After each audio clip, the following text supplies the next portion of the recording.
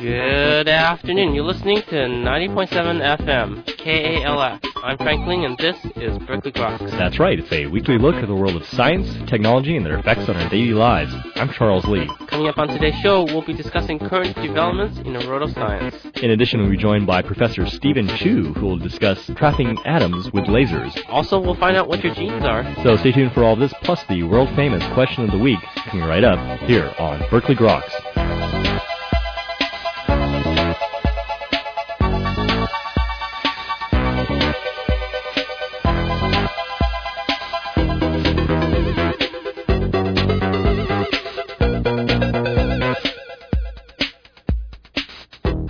Welcome back to Berkeley Groks. I'm Frank Ling. And I guess that makes me Charles Lee. How you doing, Frank? Isn't this our third anniversary? Wow, it is our third anniversary. Happy anniversary. Happy anniversary. You know what? Religions will fail before we do. I always thought Berkeley Groks was a religion. Unfortunately, we're a religion without any cult followers. Just a supreme vision, right? What is that vision? I have no idea.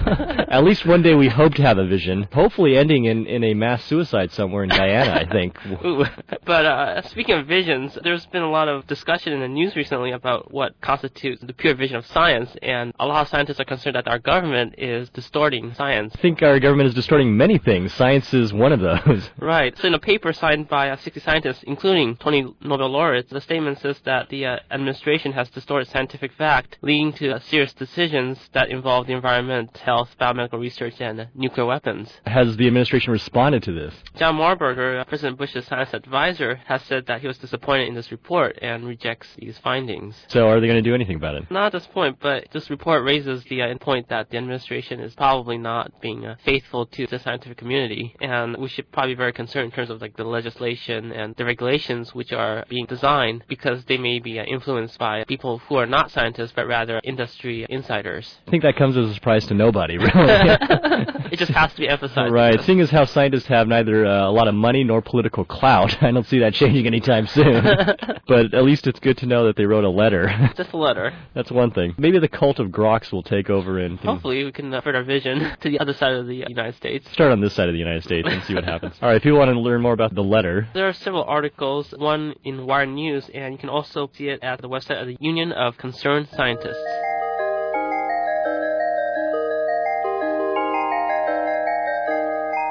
Well, are you going to do anything special for the anniversary show? I was thinking of eating garlic. How long has it been since you've last had some garlic? A couple hours ago, in the form of pills. It's good for cold. What if you had to wait about 1,000 years between meals of garlic? I'm not sure if I could survive that long. You know, if you're a black hole, maybe you could. Black hole. Black holes actually go about 1,000 or so years, maybe even 1,000,000 years, without ever gulping another star. Wow. I wish I was a black hole.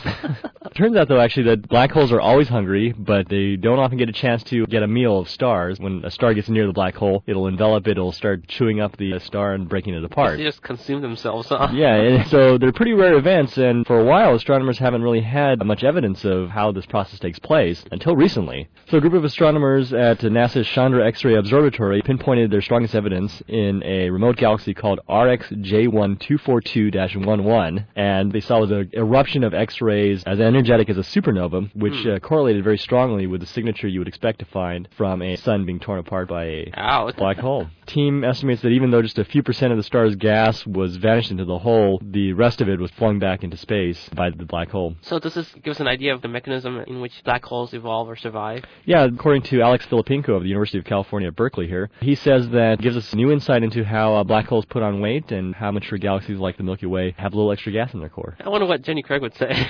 It's all about the Atkins diet nowadays. The Atkins? High protein diet. High protein. Wasn't he obese when he died? That's what I've heard, and that was actually a confidential report, in fact. Oh, man. Oops. So this was work, and it can be found in the recent edition of Science Now.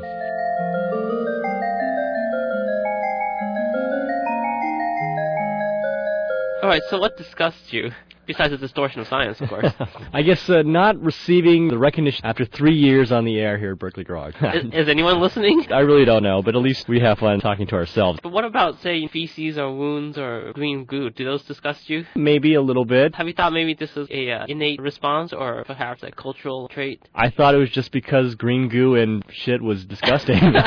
I thought so too, but a recent study proposes that perhaps this could be an innate trait that we have from evolution. What purpose would it serve then? so that people can avoid disease-causing materials. So it's sort of the same reason why we've evolved an avoidance of the rotten egg smell, sulfurous things. Bacteria produce this stuff, and that bacteria can make you sick. So this study was actually carried out by Dr. Val Curtis at the London School of Hygiene and Tropical Medicine, and he's saying that the whole emotion of disgust can be described as an evolutionary development rather than a cultural development. I see. Aided our ancestors from eating rotten meat. Rotten meat or other rotten, disgusting things on the ground. Of which there's a lot. If you actually look at other animals, they avoid each other's species, so that's an indication that... Yet they'll eat their own. Surprisingly, some do, so... If anyone wants to know more, they can go to a website for real science, the BBC News. And hopefully they won't be disgusted by it. Of course.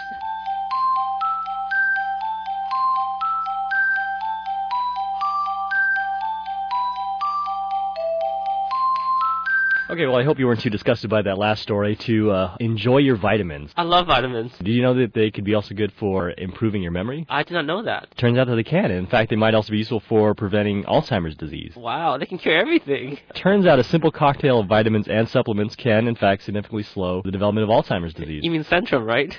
One a day. A group led by Carl Kottman of the University of California at Irvine and his colleagues have shown that in a model using dogs, that when you feed these dogs vitamins C and E, fruits and vegetables, alpha-lipoic acid, and acetylcarnitine, dogs show fewer memory defects. And when you go in and you look for the buildup of these things called beta-amyloid plaques, which are common in Alzheimer's disease, you actually find that there are very few plaques that have built up after dog Really? food. So is it possibly that these vitamins are like high antioxidants so that they prevent these plaques from building up? That's one of the ideas, is that they might reduce the production of free radicals, which are thought to be possibly involved in Alzheimer's disease as well. In fact, there are 40% fewer plaques, and if it turns out true, it could drastically reduce a lot of Alzheimer's disease just by taking some vitamins. And well, the cure's everywhere, huh? It's all around One us. a day. It binds us. This was work that was presented at the annual AAAS meeting. And that's all for a look at recent developments in the world of science and technology. You're listening to Berkeley Groks, only here on 90.7 FM, KALX. Well, coming up next, Professor Stephen Chu from Stanford University will discuss how to use lasers to trap atoms and biomolecules. So stay tuned.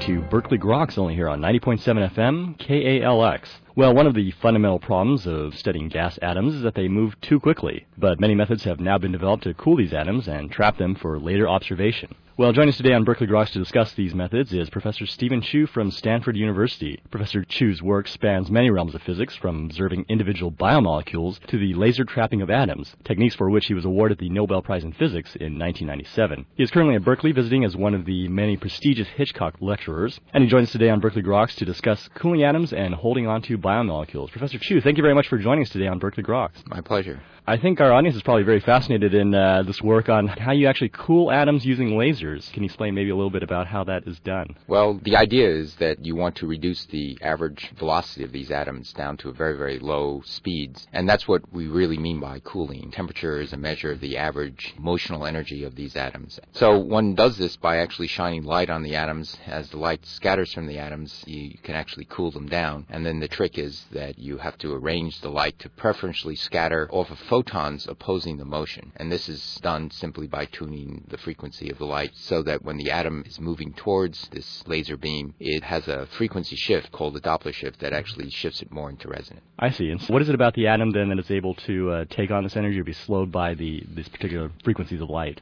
Well, every atom absorbs at a certain frequency band, and you have to think of the light as actually having little bits of momentum. Each particle of light, called a photon, when it scatters off an atom, the atom will ricochet by just a tiny amount. But if you then have tens of thousands of these little ricochet recoils, even a lot of BBs aimed at a bowling ball rolling down an alley could slow and stop it and turn it around. I see. Do you need more than one laser then to keep an atom in place? Well, you need more than one laser beam, and so what we do is we split the laser into several pieces, and then we use a bunch of mirrors. So I often say that the magic of cooling atoms, it's done with mirrors. I see. I recall that you described this as optical molasses. Why was that? Well, molasses has a particular property. If you put something in molasses, your finger, for example, and you want your finger to go to the right, go to the left, what happens is no matter which way it wants to go, it feels this viscous goo dragging it down, trying to slow it up and stop it. And that is very much like atoms in these laser beams. No matter which way it wants to go, it feels a force slowing it down and trying to stop it. And once you've cooled these actual atoms using these laser beams, how do you actually contain it within a particular region of space?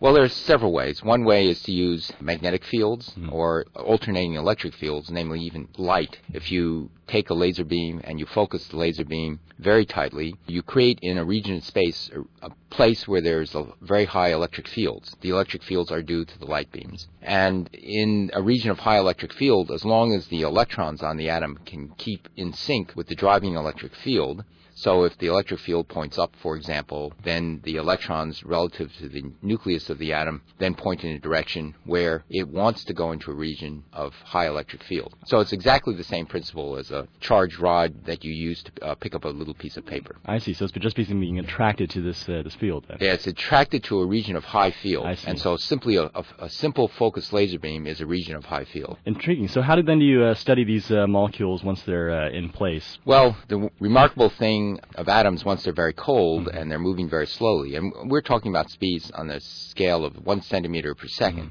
about the speed of an insect walking. Wow. And so what we can do now is we can reduce the speed of these atoms from supersonic jet planes to that speed. Once they're moving that slowly, it's easy to use very feeble forces to push them around and to hold them, like, for example, this focused laser beam. I see.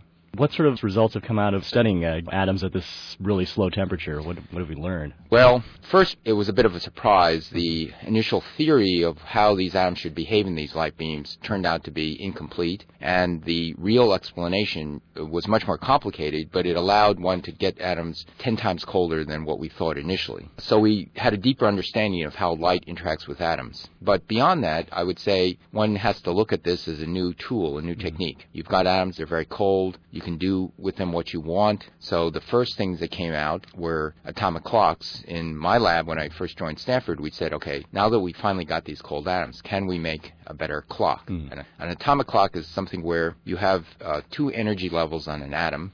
And what you want to do is you want to use those energy levels that are very well defined by nature to be a reference source. So imagine you have some microwave oscillator and you try to keep that microwave oscillator tuned to the energy levels of the atom.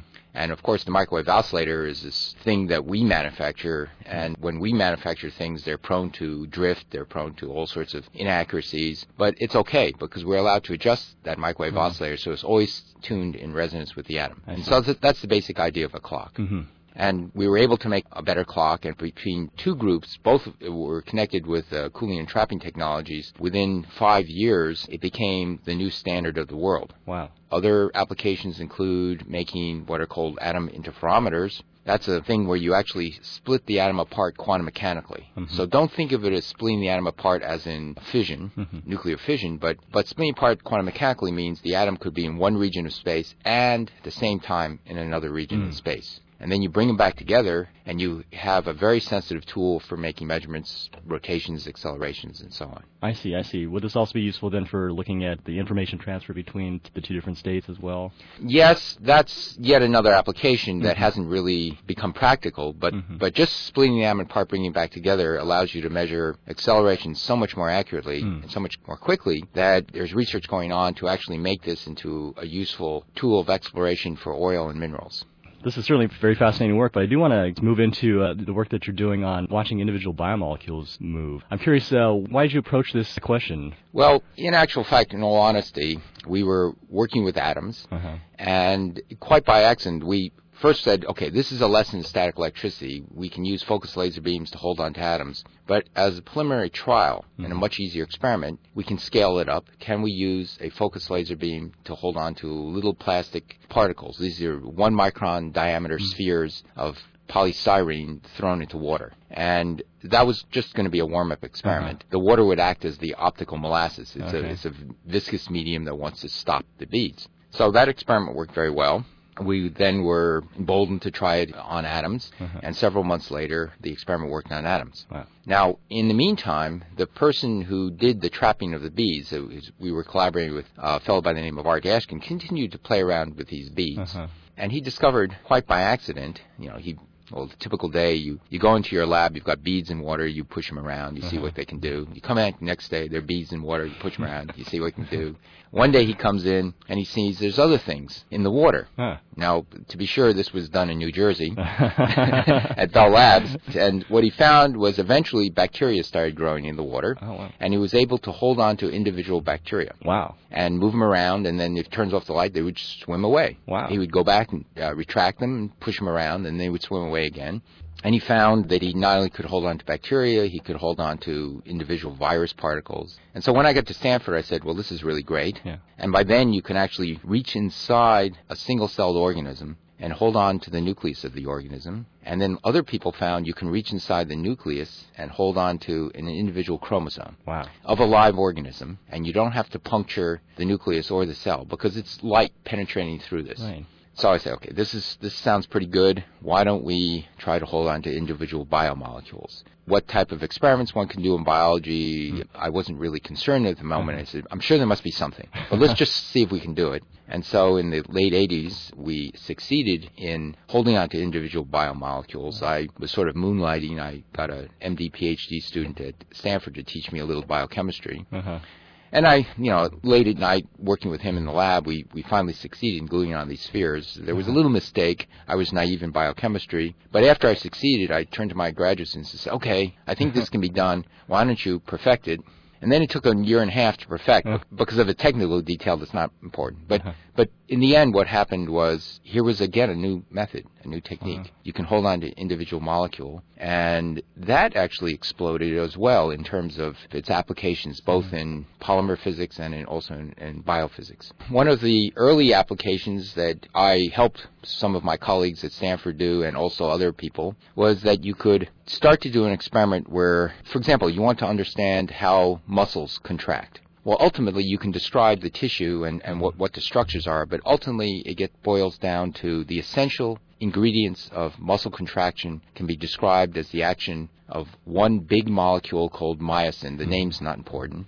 And it attaches to a long rod called actin, and the unit of fuel that we use is ATP. And when it burns 1 unit of ATP, this molecule can actually contract, actually change its shape and pull on this filament called actin. And we were able to actually arrange an experiment where you feed this one ATP molecule, it contracts and pulls on this rod, and using an optical tweezer, you pull against the rod. Wow. And you can actually measure the force of a single pull of a single molecule when it burns 1 unit of fuel. And you can measure how far it moves when it burns this fuel. And now this has become literally a cottage industry because it turns out that, first of all, you begin to explore all the what we call molecular motors that induce motion on these other filaments. And these are motors you not only use in the transport in muscle contraction, but they're also used in the transport of material within a cell. So if you want to move material from one end of the cell to the other, there's a little motor, a little bag. You put the stuff in the bag, and it trucks along this highway.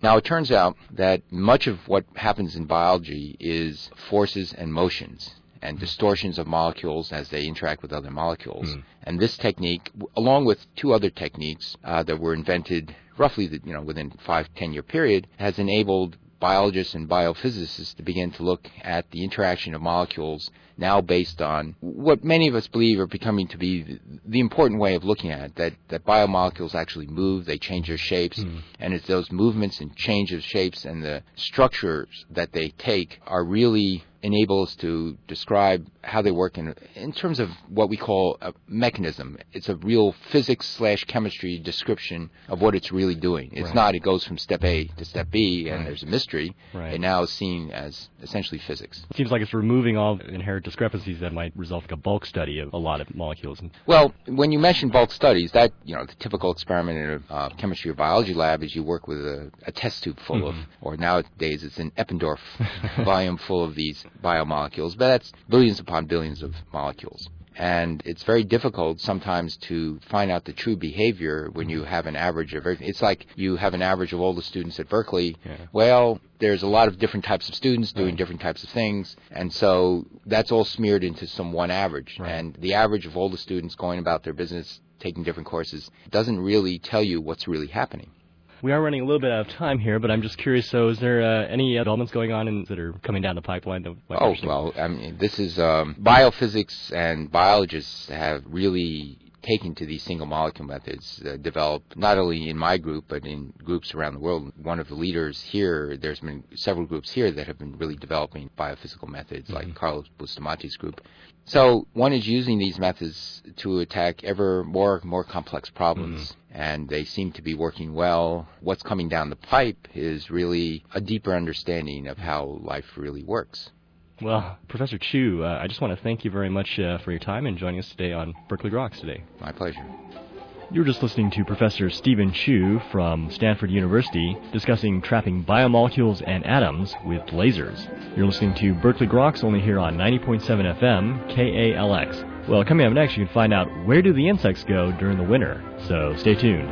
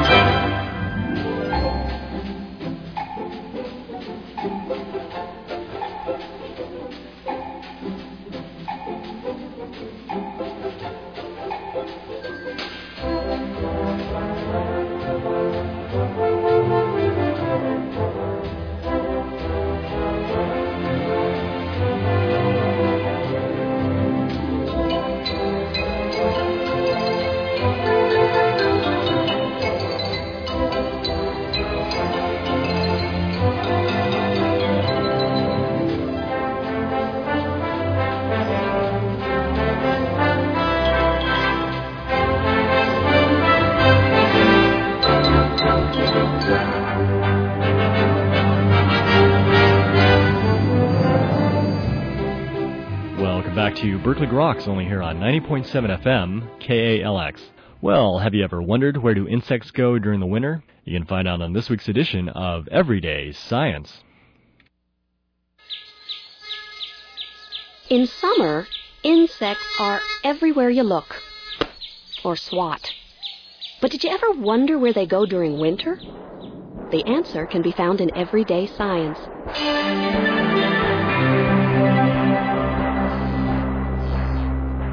There are millions of different species of insects, and most try to avoid the cold, but in very different ways. Some insects, like bumblebees, hornets, and houseflies, avoid the winter by, well, passing away, leaving eggs and larvae behind to start a new life cycle in spring. Other bugs take a different approach to surviving the winter. Some beetles dig deep into the earth to hide from snow, sometimes as much as 6 feet below the surface. Others, like butterflies, hide in logs or under rocks. They're not as protected as a 6-foot-under beetle, so they internally produce a chemical called glycerol. This chemical is similar to antifreeze. What antifreeze does for a Volkswagen Beetle, what glycerol does for a bug. honeybees and ants just lower their metabolism and stay inside their hives, alive and active, just in slow motion. But the most unusual way for an insect to escape the cold is to head south. That's what the monarch butterfly does. In fact, the monarch has been known to fly all the way from northern New York to sunny Mexico to stay warm. So this summer, think about what insects went through last winter, and maybe they won't bug you so much. Thanks for being part of Everyday Science. Everyday Science is part of Bayer Corporation's national education program, making science make sense. Oh, Everyday Science lady. At least I'm comforted to know that you'll be with us all winter long. And now here's the Spaniard, Esteban, with the answer to last week's question of the week. Thank you very much, my friend. Now, is the answer to last week's question of the week. It's freaking amazing. My friend, you listen to me, my friend. What is a gene? My friend, I tell you right now, the genes, they're in your body. They're this DNA. The DNA which encodes the various proteins. Each gene codes one protein, which gives rise to many different things, my friend. And that is what a gene does. It's freaking amazing. Alright, I'm Forrest, and I have this week's question of the week. My mom told me that life is like a box of chocolates, but I don't know what's in the chocolate. If you do, or you think you do, email us at groks@hotmail.com. You won't win anything, but you'll know what love is. And that's all for this week's edition of Berkeley Groks. Make sure you tune in next week for more from the world of science and technology. If you'd like to contact us here at Berkeley Groks, email us at groks@hotmail.com. For Berkeley Groks, I'm Frank Ling. And I'm Charles Lee. Make sure you also see us on the web at www.groks.net. Have a great afternoon and stay tuned for more music with your host, Katie.